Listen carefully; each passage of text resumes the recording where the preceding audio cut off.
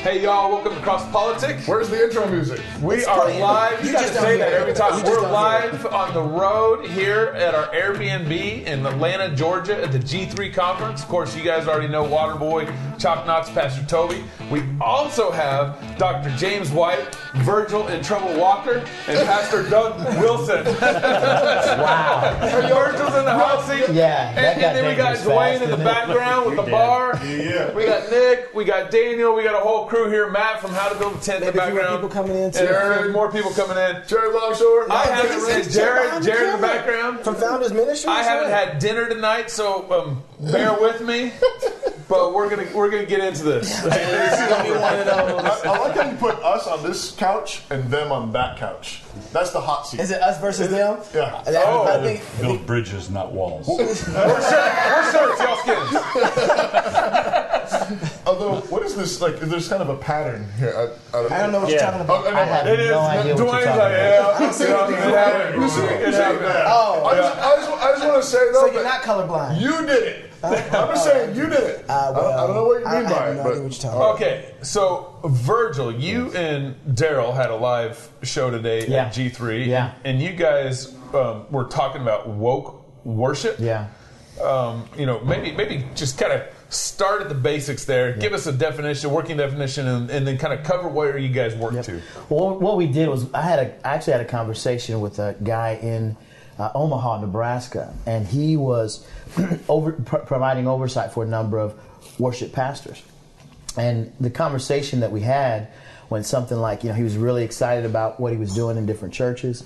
He was trying to figure out what he could do to ensure that each place where he was, speaking into, these were his words, had a black person, a Hispanic person, a female on the stage. No Asians. No, Not Nebraska. I was going to say we're in Omaha, Nebraska, brother. I was going to say we're in Omaha, Nebraska. It's Basic supply and demand there. Yeah, it's a supply and demand. Supply and demand. Well, the only one Asian guy just can't go to every church. It's just way too much traveling. Way too much traveling. So out of that, I kind of started germinating an idea around. I knew this was coming up, and we were trying to figure out a topic for the G3 conference. I had a conversation basically with Knox. We were talking about some things, kind of texting back and forth. I actually was joking. We were. Don't joke with me. Don't joke with me. No, I was really joking. I said, we got to do woke worship, and then we were trying to figure out where would we go with that.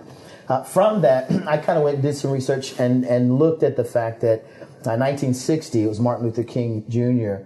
who, on Meet the Press, had the famous statement that at the 11 o'clock hour in every church in America, that's the most segregated hour in America. Right. And then we looked at how that quote from 1960 has continued to permeate the culture everywhere you go. Especially divided by faith, right? Absolutely. It's a huge quote to that book. Absolutely. Yeah. And so when you think about that and listen to woke evangelicalism, you would think that things for blacks are actually worse today than they were in 1960. There may have been some meat around the bones of the statement for King when he made the statement. Mm-hmm. Those issues are far gone today, but we still act as if things are worse. So we just started kind of investigating that, taking the leap off of that quote and trying to examine, is there reality to that? If so, what kind of weight is there? And really, we really wanted to unpack what are the presuppositions behind the idea in the first place. And really what they are is that there's something sinfully wrong in white evangelicalism. There's something absolutely wrong with the fact that there's an quote-unquote all-white church, while at the same time casting a blind eye to what's happening in predominantly black churches. Mm-hmm. So we unpacked that. We had a great time kind of doing that, talking through some of those issues, and that was a part of the show. So what did you conclude from that? I don't know. There were many conclusions that were really very different. I mean, we talked about common themes that we've talked about on our show before. The issue of the fact that racial reconciliation is a misnomer, that we really need to look at biblical definitions around man, and making sure that we understand that the Bible doesn't see race as it sees ethnicities. What do the police, though? Yeah, that's the question. I mean, I like what you're saying. I just want the police to be like that, too. Absolutely. Absolutely. No, I think that's a great point. The issue really is within the church walls. Though, what's happening? What's really going on? Again, there are always going to be racist police officers. There's always going to be racial, or I don't even want to say race, because you use that word and you really miss it. Yeah. There's always going to be sinful men doing evil things in bad places, right? And so we know that, and being aware of that, we want to make sure that we don't label an entire culture of people on the basis of what one person is going to do. What you can do is throw in the question: what is the ideal mix? What's the ideal demographic mix? So if you say that church is too white or this church is too whatever, say, okay, what ought it to be? Right. What should it be? Right. And if you can't answer the question, and you can't. That's right. That's right. You can't answer the question, but if you can't answer the question, then that tells you that whatever you do will never be enough. Right. Can I try to answer the question, though? Because I can hear it right now in my head. It was like, it should look like heaven, Pastor Wilson. So it should look like heaven. So if I'm pastoring a church in northern Idaho, which is Little Norway, right? I know. I know. Don't we get a close up of that? Can we get a close up of that? I don't think that he ought to act hurt because he moved there. That's right. He got a point, and I'm happy about it. I should take this opportunity to tell a story on the family. When we had the Shannons over to our house for Sabbath dinner when they first arrived in Moscow, and Blair, one of my granddaughters, was still a lap child, maybe 2 years old, and my wife was talking to Sharon, and she was telling about the woes they had in Georgia, and she said, and then we concluded that we were pretty much the only black Presbyterians in Georgia. and then true. Blair leaned forward and said, and we're the pink ones.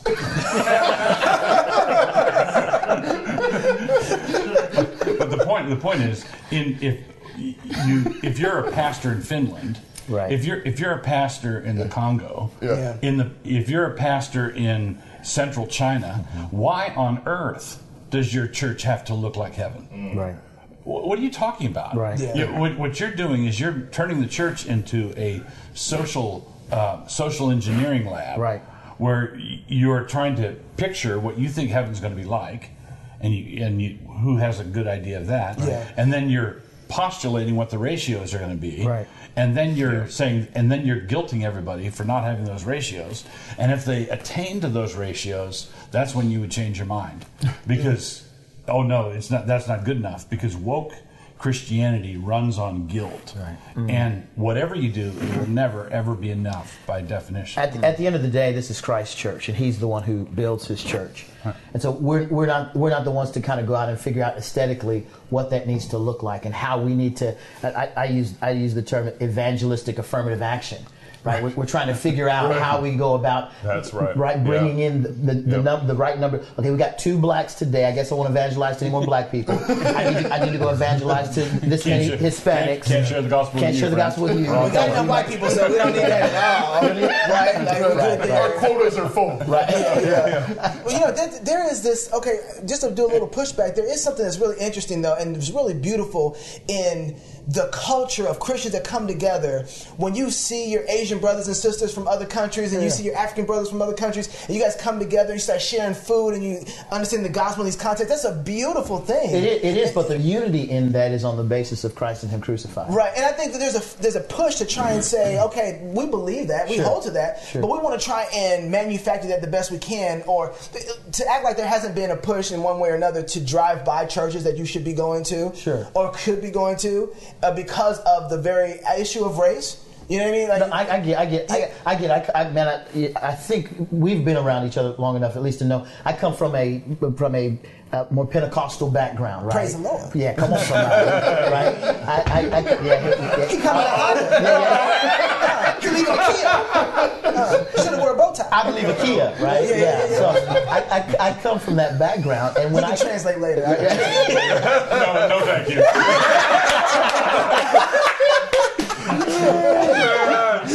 And when I came to Omaha, Nebraska, from that background, Carlton Pearson. I don't know if you're familiar with his story. Heretic Carlton Pearson. Yeah. I came from that church. Yeah, I came from that. Did you really? Oh yeah, I was in the middle of that the whole basis of that movie that was put together on Netflix come Sunday. I was. Carlton's hair was too. Anyway, I'm sorry. Anyway, It was VHS back then, right? my point was, I came from that into this context where I got told when I went to Omaha that I would double the black population by the time I got there, right? I mean, the whole state's maybe 3% minority, right? 3% black anyway. Right. So I was not looking for a Baptist church. I was looking for everything that you're talking about. I was looking for a church where people who looked like me, and the music had to sound like this, and the preacher had to tune up on Sunday morning, right? Yeah. So for me, when I went to all of those churches, and for some odd reason, man, it never felt right to me. And I think it was at that time the Lord was really drawing me more closely to more closely align with the truth of His Word. Gave me a hunger for Scripture. Gave me a hunger for the truth. And I find myself at this predominantly white, 98% white church where the teaching is awesome, right? Well, your personal preference aren't driving necessarily what defines a church. They weren't. It was God's truth, His Word rightly preached, and so that's where I landed. The issue is get to, not got to.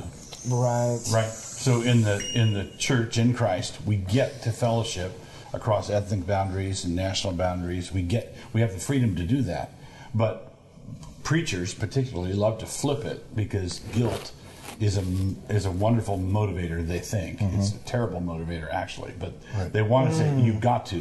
Isn't it a wonderful thing when there's a robust turnout to Wednesday night prayer meeting? Right.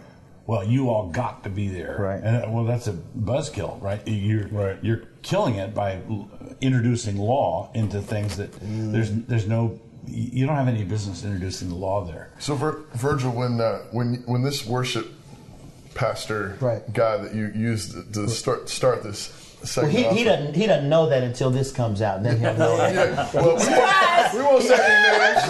We won't say any names. Virgil, you're in trouble, Walker. Right. Is that what you call him? Yeah. Trouble Walker. No, but so what did you say, or what would you say in a situation like that, where you're working with somebody and they're wanting to talk that way about quotas? Yeah. What do you say? Well, two things. I want to go back really quickly to something that you said about loving this diverse, mix of church. Yeah. I'm not any less in love with the people of God at the church that I'm at because they're all white. Yeah. Than I would be in a cultural context where there were people of different ethnicities. Yeah. And because one thing too that was mistaken, what I was saying was that there's I was thinking monolithic about white people in that context, right? Sure. I said something that cultures inside of white culture. I said it's one thing. Right. That's a monolithic statement that I made by itself. Yeah. Absolutely. To answer your question, I just asked him questions. Yeah. I really didn't. I mean, I hadn't really formulated my thought process around how to address the issue. I hadn't really formulated the woke worship idea at all. Yeah. I mean, as he was saying this to me, I was like, really? Is that the... I mean, I would... And I kind of posited to him, I would think he would try to find the best singers. The best musicians. The best musicians? Like the people who love God and worship Him. Shocker. Yeah, wouldn't that be the motivation rather than the level of melanin in their skin? Oh, I guess you have a point. And, we kind of left it there. I didn't push the envelope much. All right. Well, I want to... I know we're about out of time. Yeah. So look at you respecting the clock. Look, I got you. I know Sanctification. yeah, I'm growing. Okay. I'm growing. When we come back... Yes. So happy right now. You got 60 seconds. I'm watching it. Okay. I'm going to land this thing. Okay. I want to ask Pastor Doug, though, when we get back, what makes modern churches susceptible to this thing? All right. More on Crosspolitic right after this. Way to go. Americans have been traveling down the health insurance highway for decades. But lately, it's been taking us to places we don't want to go. For Christians, it's hard to know which road to take. Or is it? Samaritan Ministries provides a different direction, a biblical path for their members to pray for each other and share financially in each other's medical needs. this idea that Samaritan has adopted from the book of Acts should permeate all parts of our lives, not just health sharing. We, as a body of believers, are living out New Testament Christianity. This is what God intended for the church. Do you believe that you need an insurance company, or do you believe that God will provide your needs? And there are people that you've never met before who are going to pray for you and meet your needs. There's another way. Looking for a new direction for your health care? Visit us online at SamaritanMinistries.org. Classical Conversations supports homeschooling parents by cultivating the love of learning through a Christian worldview in fellowship with other families. We provide a classical, Christ-centered curriculum, local, like-minded communities across the United States and in several countries, and we train parents who are striving to be great classical educators in the home. For more information and to get connected, please visit our website at classicalconversations.com. Classical, Christian, get connected, get community. Where's my music? It's playing. You just don't hear it. All right. That's Here right. we go. I hear it. I feel it. I feel it. Music of the angels. Welcome back to Crosspolitic. We are in Atlanta, Georgia at the G3 conference, and we are hanging in our bed and breakfast. Airbnb. Bed and breakfast. Airbnb. I wouldn't do that with you. Thanks, Gabe. Sorry, Gabe's hungry. He hasn't eaten dinner yet. Needs a Snickers. He's hangry. That's right. Dr. James White with us. We got Mr. Virgil Walker. Mr. Virgil, he's about to be in trouble, Walker. Thanks for that. Pastor Douglas. Always he been in really trouble. isn't indeed. Always is in trouble. You're participating in the troublemaking. If you sit on the same couch, you're in trouble. The troubled couch. Anybody that drove by this house is in trouble. Right. Will be featured on certain blogs tomorrow. So, Doug, what, in your estimation, has made us susceptible to this woke business? I mean, so the Christian church, there's, and conservative, and specifically, I'm not talking about the liberals. Yeah. I'm talking about They've been woke. I mean, but conservatives who believe in the inerrancy of Scripture, even Calvinists, people who believe in the sovereignty of God, look back to Calvin, all this kind of stuff.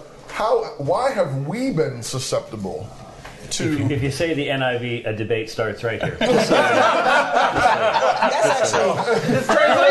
Translation. We're coming to you. We're coming to you. It goes way before the NIV, all the way back to Westcott and Hort. There you go.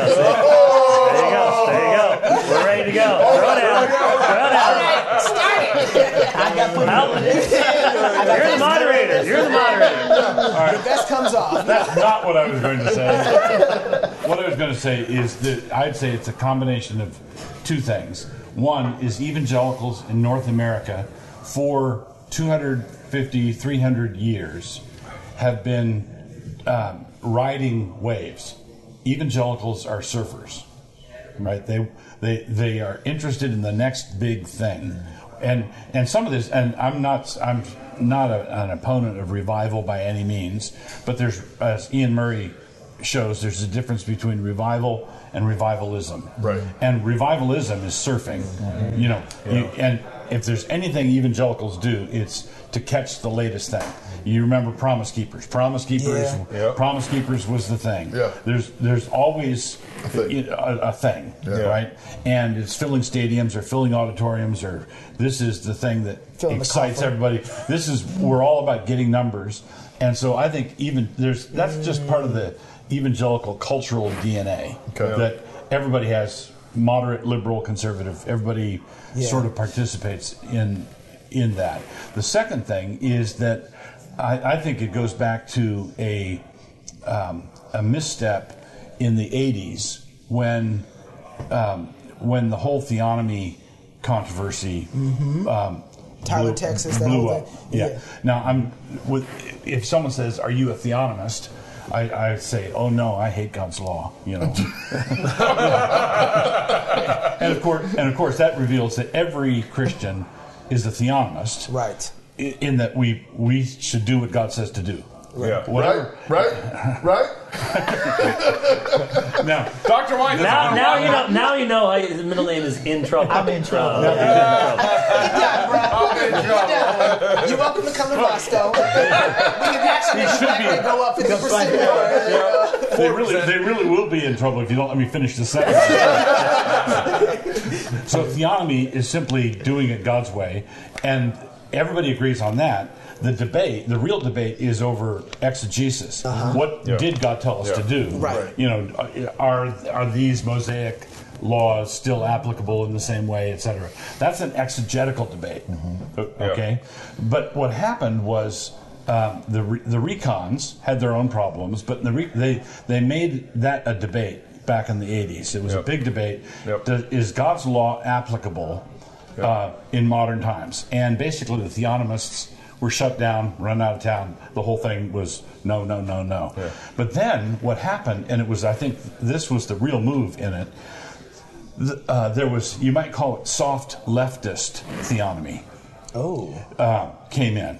Think about N.T. Wright on third world debt. Jim Wallace. You think about Jim Wallace? Tony Campolo. Jim Wallace, where they say they love themselves some Jubilee laws. They love them, but it's cherry picking out of the Old Testament. Right. And so what happened was everybody felt kind of sheepish. Conservatives felt kind of sheepish about banishing the Bible from discussions of social justice, justice in society. And then some people were right there at the door saying, well, we really need to address the root causes of poverty. And it was just standard issue liberalism decked out in Bible verses. Right.